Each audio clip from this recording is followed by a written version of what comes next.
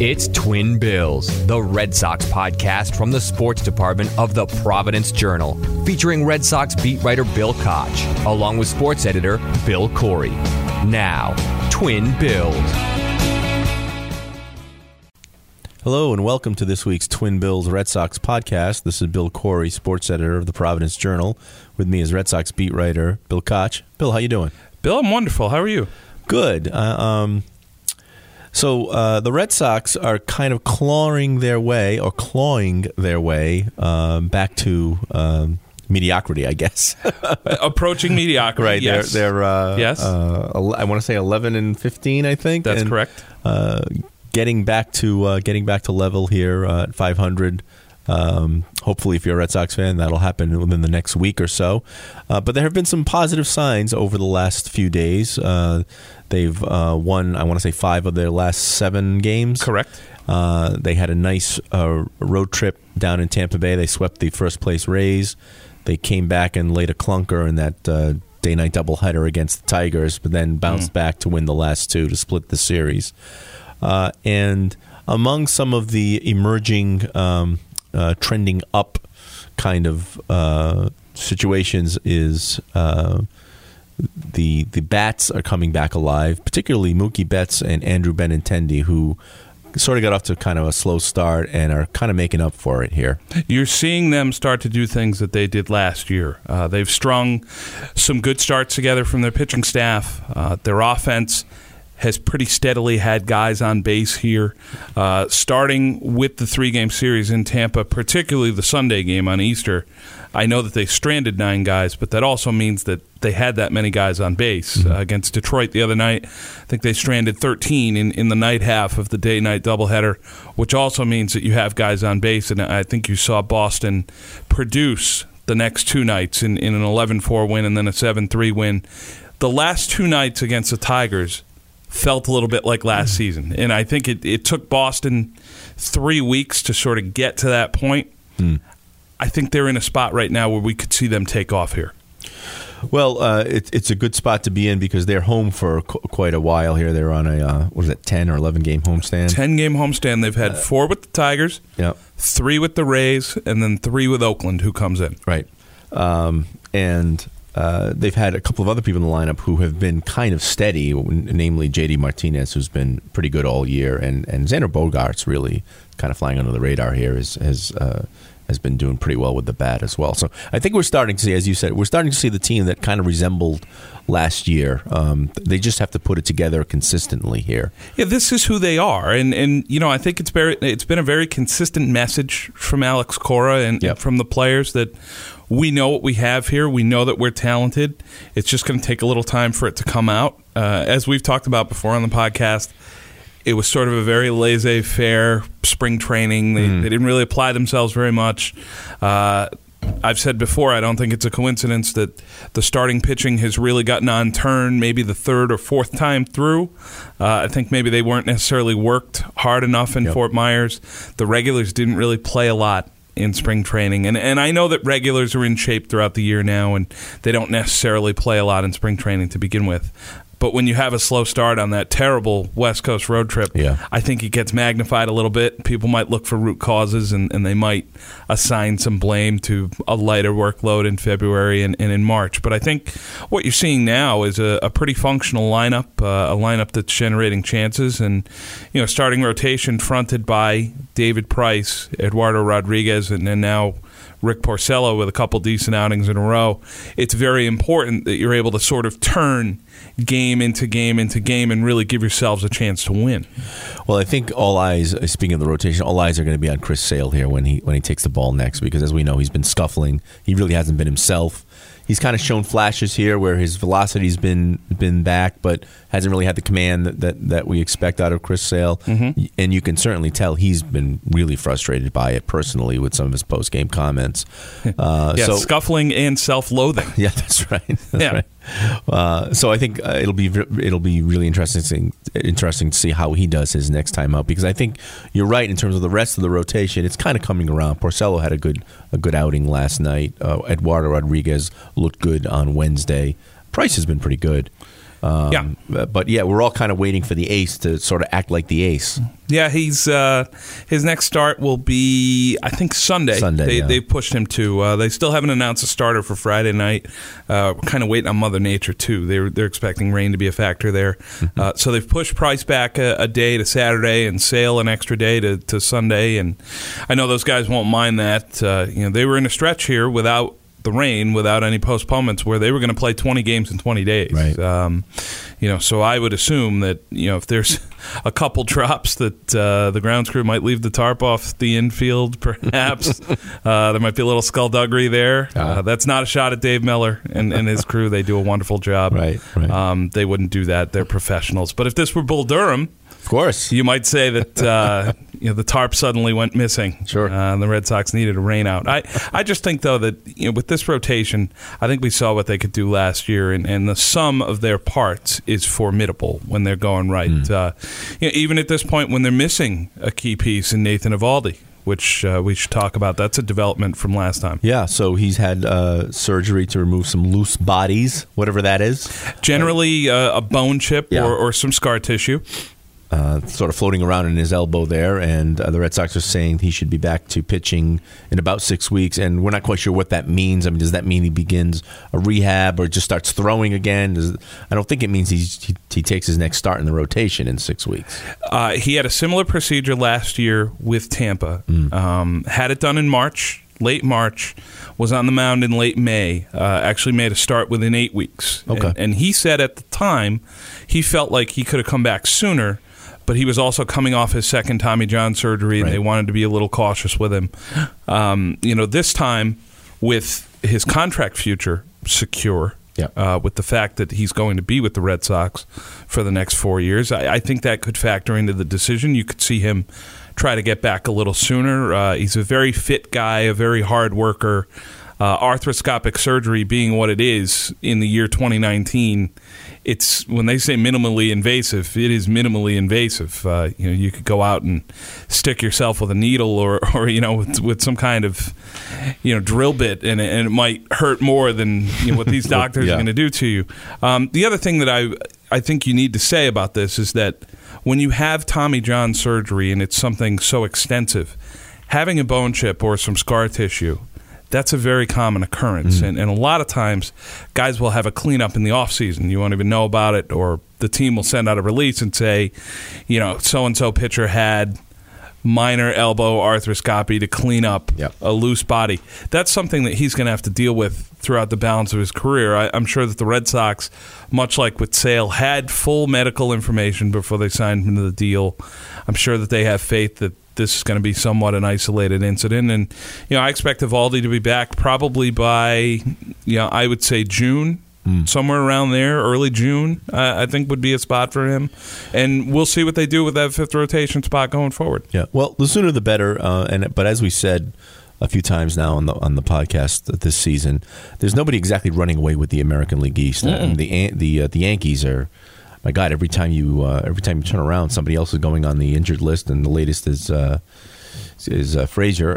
Clint Frazier, ankle injury, and Aaron Judge, with an oblique injury. It's ridiculous. I think the number is over a dozen people on the IL now. It's over a dozen, and it's multiple regulars. If you look at their starting lineup compared to their starting lineup last year in the division series against the Red Sox, it's unrecognizable. It really is. Well, that's certainly helpful to the Red Sox. And again, Red Sox only have won 11 games. The Yankees have won 14 games, and Tampa Bay's sort of leading the division with 16 wins, and you've got Tampa coming in this weekend. So you certainly have a chance here to kind of right the ship and get back into the standings where you expect to be.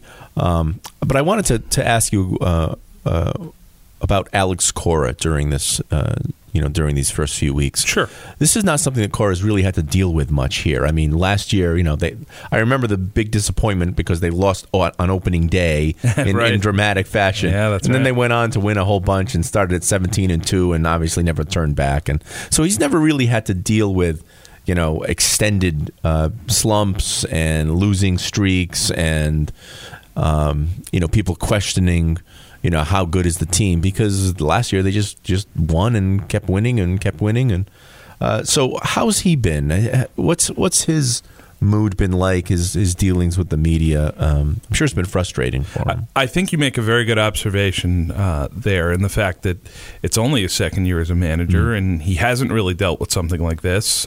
You start off 2-8 when you have pretty much the same team back from the World Champs the year before, a team that, let's be honest, they laid waste to the rest of Major League Baseball, winning 108 games, steamrolling through the postseason.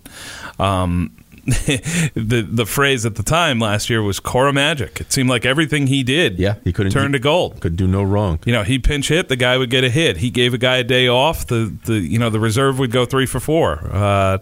He brought a guy out of the bullpen who you might have thought, I don't really know here, and he'd throw a scoreless inning or 2 innings. Guy hits for the cycle and he benches him the next game. And he benches him. Brock Holt in the division series. It was unbelievable how many times that happened. They were on a great run of fortune. It was an extremely talented team that just clicked on all cylinders. And, let's be honest, you're not going to be able to do that without a good leader. You saw, with the exception of maybe J.D. Martinez, bringing him in obviously changed the lineup. But there were a lot of the same pieces from 2017 and really from 2016. Both of those teams went out of the postseason very limply. They were 1-6. Yeah, they won one game and really never threatened. Cleveland dismissed them and Houston dismissed them, and they weren't really close in either series. Right.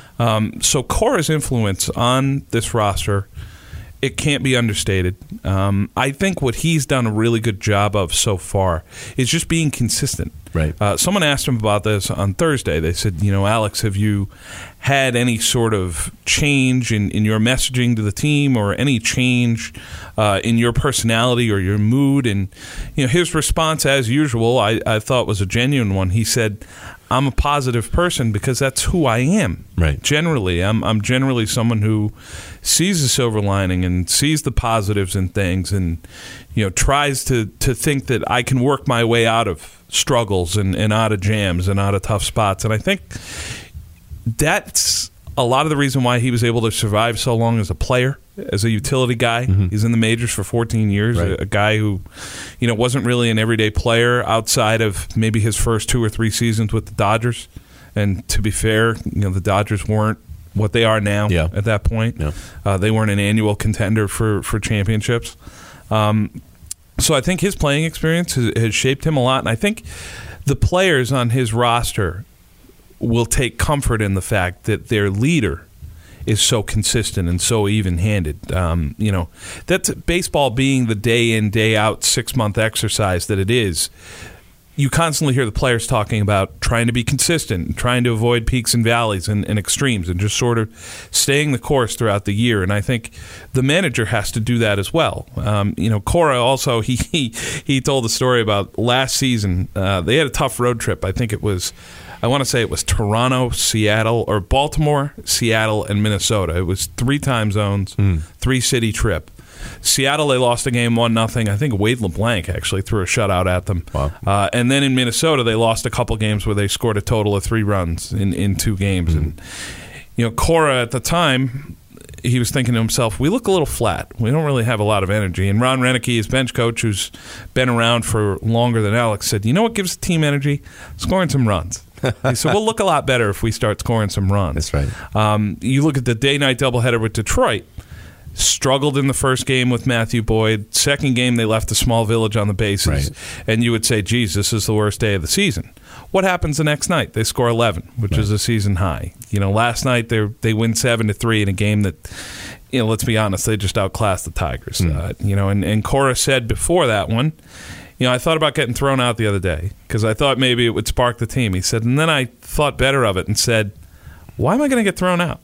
I'm going to have to pay the fine. My players aren't going to pay the fine for me. Right. But what's that really going to accomplish? I'm going to get thrown out. I'm going to freak out. And the guy's going to look at me and say, geez, Skip, where did that come from? Well, that's just it, though. It's so out of character for him that, the guys would know that he's kind of acting here. He's putting on a show because, as you said, he's very consistent. He's very positive.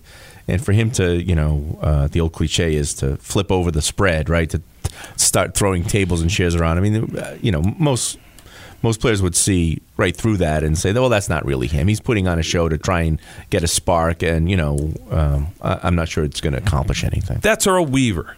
Right. That's Lou Piniella. That's Billy Martin. Yeah. That might be Jim Leland from time to time. He could be caustic and a little aggressive. That's not who Alex Cora is. I think his players would see through that. I think last year a lot of the way they performed was down to the fact that they were refreshed by his attitude, that he sort of brought some air to a clubhouse that had gotten a little stuffy and a little congested and a little tight. Yeah, it wasn't a great mood in there. No, having come off those 2 previous postseasons, as you talked about, everybody was sort of just waiting for the Red Sox to fail again. Right. And he's sort of given them confidence, and I think that's really, his messaging, his consistency. I think that's really important going forward. Yeah. Well, if you're a Red Sox fan, hopefully this is the bend. They've come around the bend here, and they're starting to look more like the team from last season. Fortunately, again, nobody's really running away with the East, so they're certainly still in the thick of things here.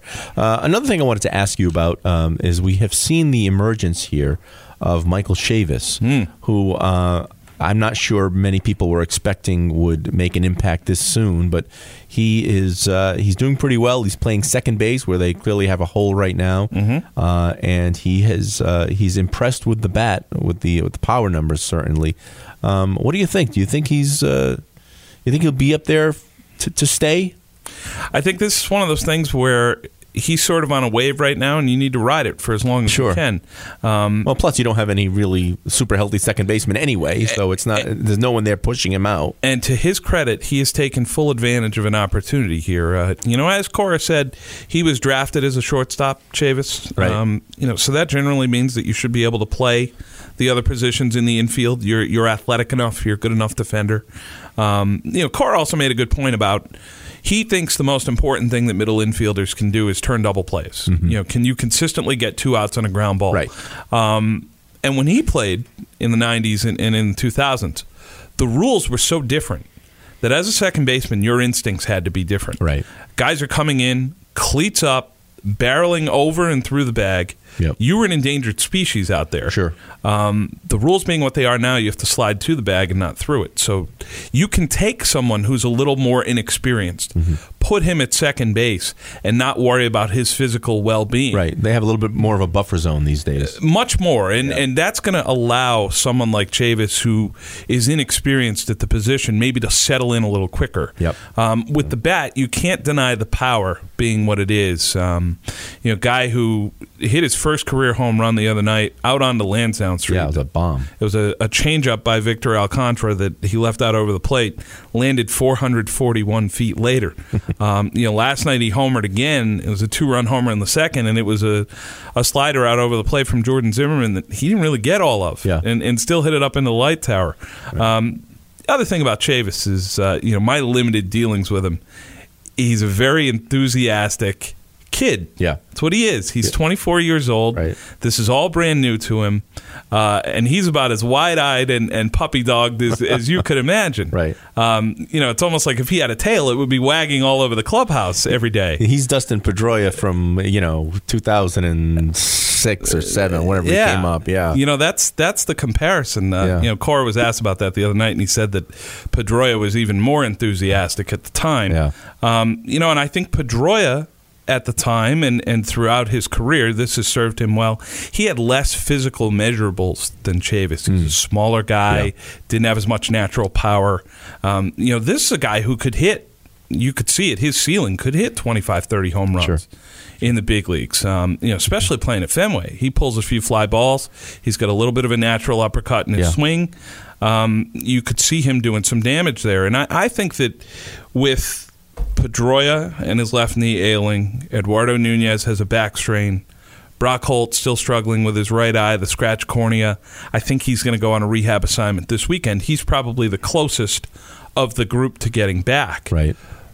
But I think if you're the Red Sox, you probably need to ride this for a little bit and see what the kid can give you until he hits the wall, if he does. Well, I got to tell you, one thing that I would be excited about if you're a Red Sox fan is the prospect of having an infield with Xander Bogaerts, Michael Chavis, and Rafael Devers for the foreseeable future. Yes. And then you would figure out whatever position is left out there. I mean, is it third? Is it first? Whatever. Is it second? Is it second? Right. But 3 young guys that you have control over now, especially with the in the light of the Bogart signing, you now have control of these guys for many years going forward. Yes. All of these guys have proven themselves. Even Chavis, in his short time, have proven themselves at the plate. They can hit with power.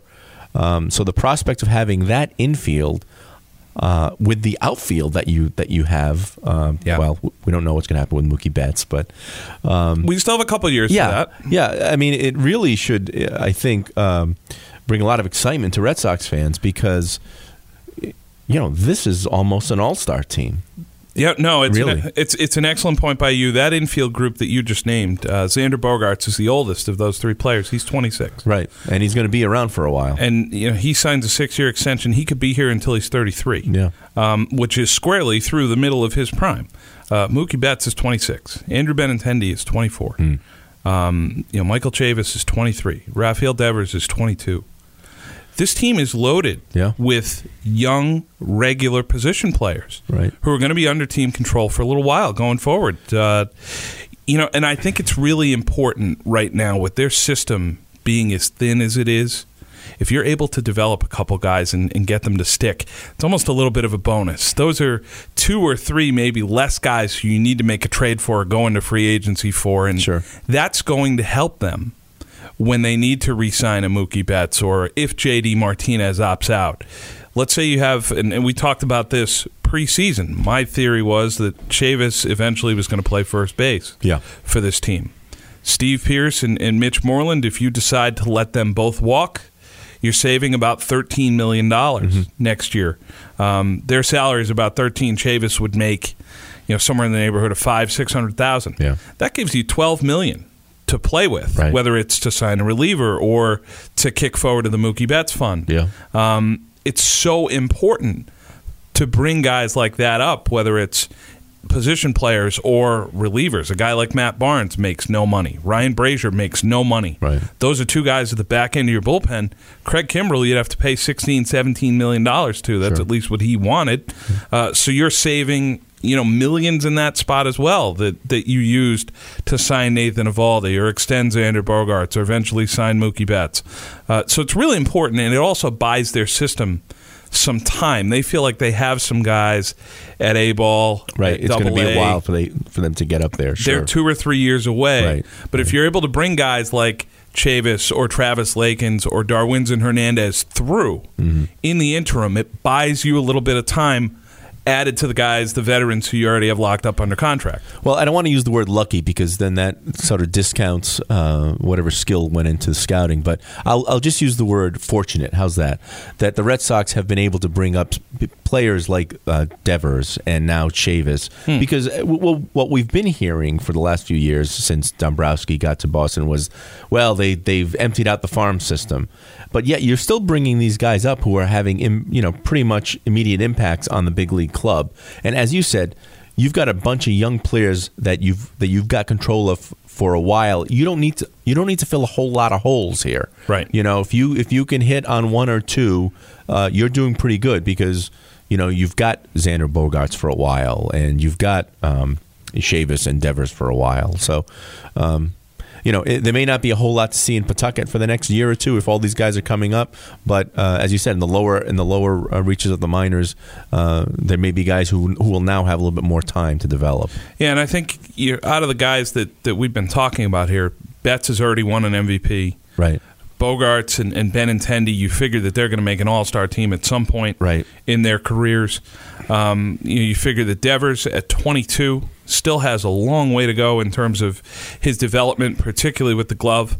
But with the bat, the jump that he's made in terms of on-base percentage this year, he's getting on base right now at 370. 370 clip. For a guy who traditionally has been a little bit of a free swinger, For him to take walks like this shows development at the plate, shows a better batting eye, someone who's going to be able to zero in on pitches that he can drive. That means his power production is going to go up. It's going to be more home runs, more doubles. Right. When you see a young hitter with that kind of discipline, it's something that Benintendi has and has had since he's come up. That's going to make them more successful. And this lineup will just continue to turn over and be productive. And that's with the rotation locked up the way it is. It's going to give you a chance to win a lot of games.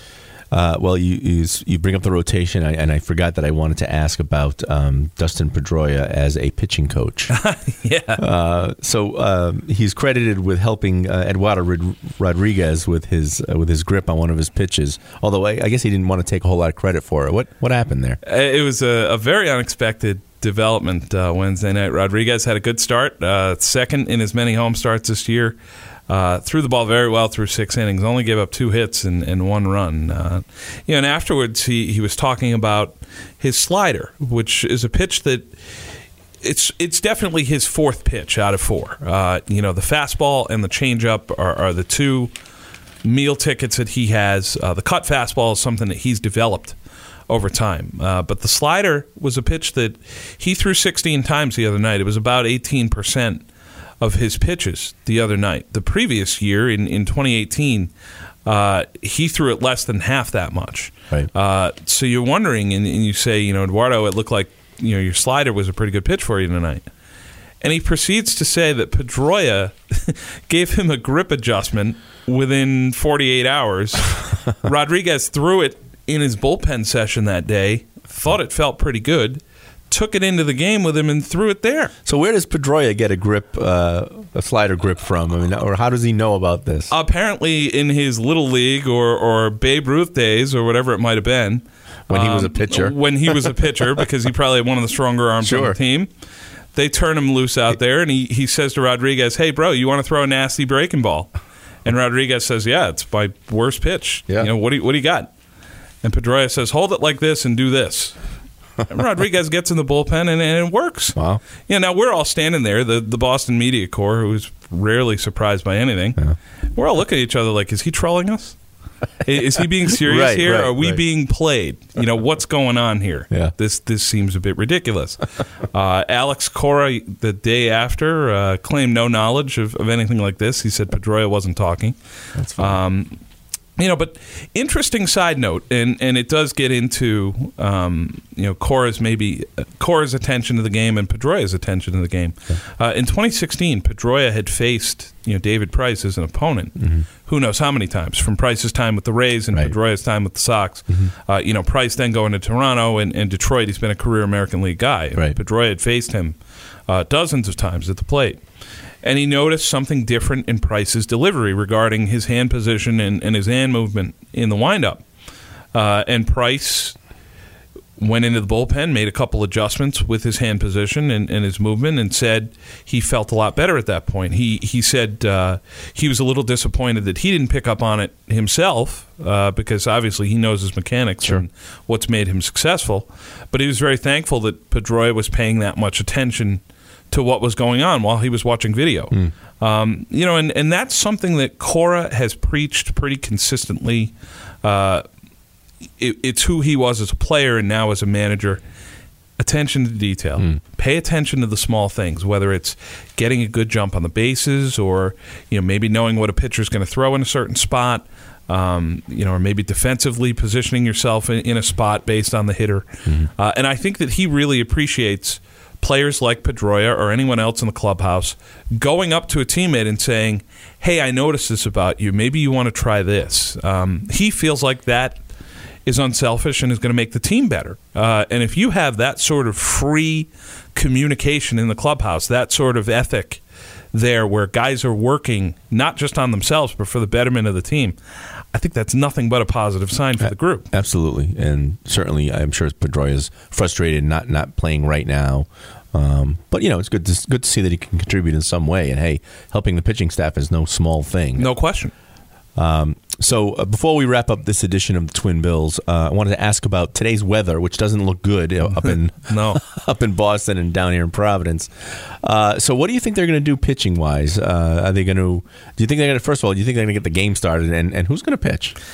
I don't think they're going to play the game. Okay. That would make things a lot simpler. Yeah, I think the Red Sox had this in mind when they pushed back the starters. Yeah. I think. But Cora hasn't announced the starter, and this is probably why. Right? Has not and did not, and is not going to put one of his veteran guys out there for 2 innings and essentially lose him for 4 days. And that's the drawback. Yeah. Can't happen. Right. So you have a couple candidates there, whether it be Travis Lakins, who they brought up. Yep. The other night, who you can throw multiple innings. You would think that he could probably give them maybe 3 or 4 innings in a start.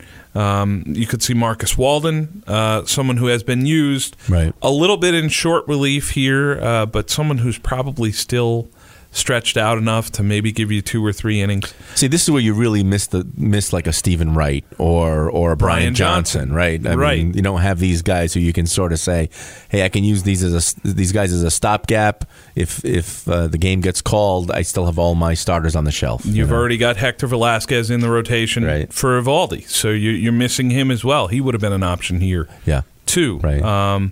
Your starters at the affiliates tonight. Josh Smith is scheduled to start for Pawtucket.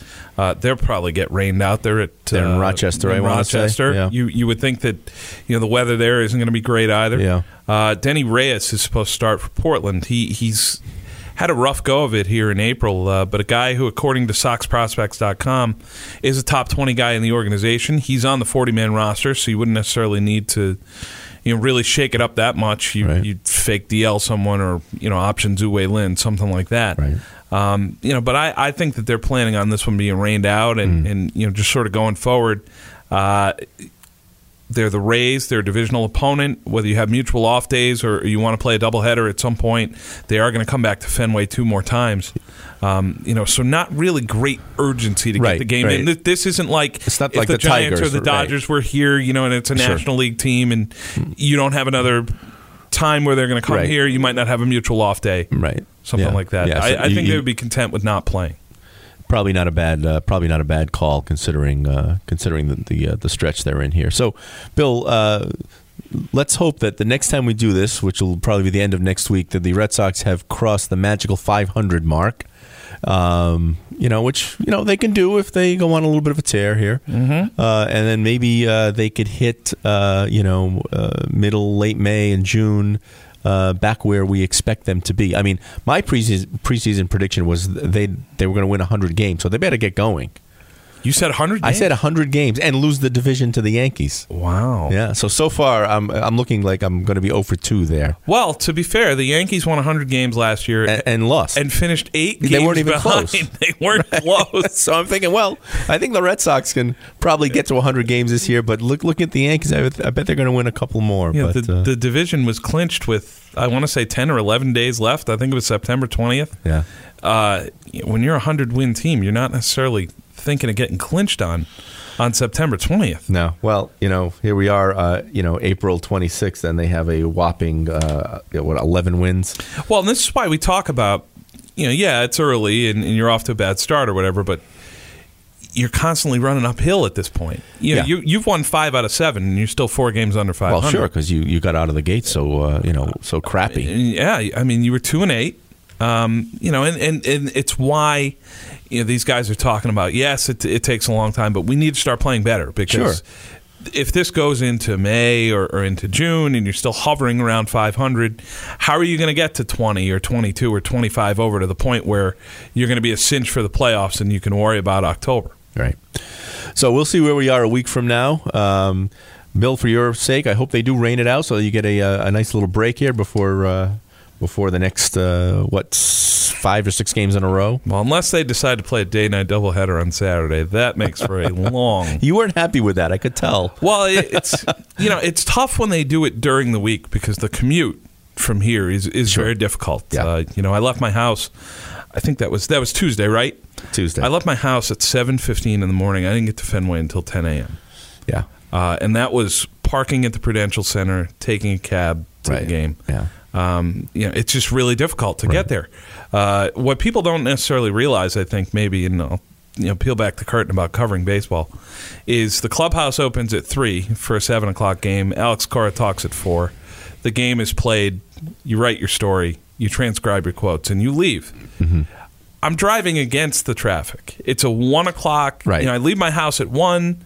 Everyone's leaving the city. Right. I'm going in. Mm-hmm. I come home at 12:30, 1 a.m. No one's on the road. Yeah. It's perfect. Right. You avoid the morning rush and the afternoon rush.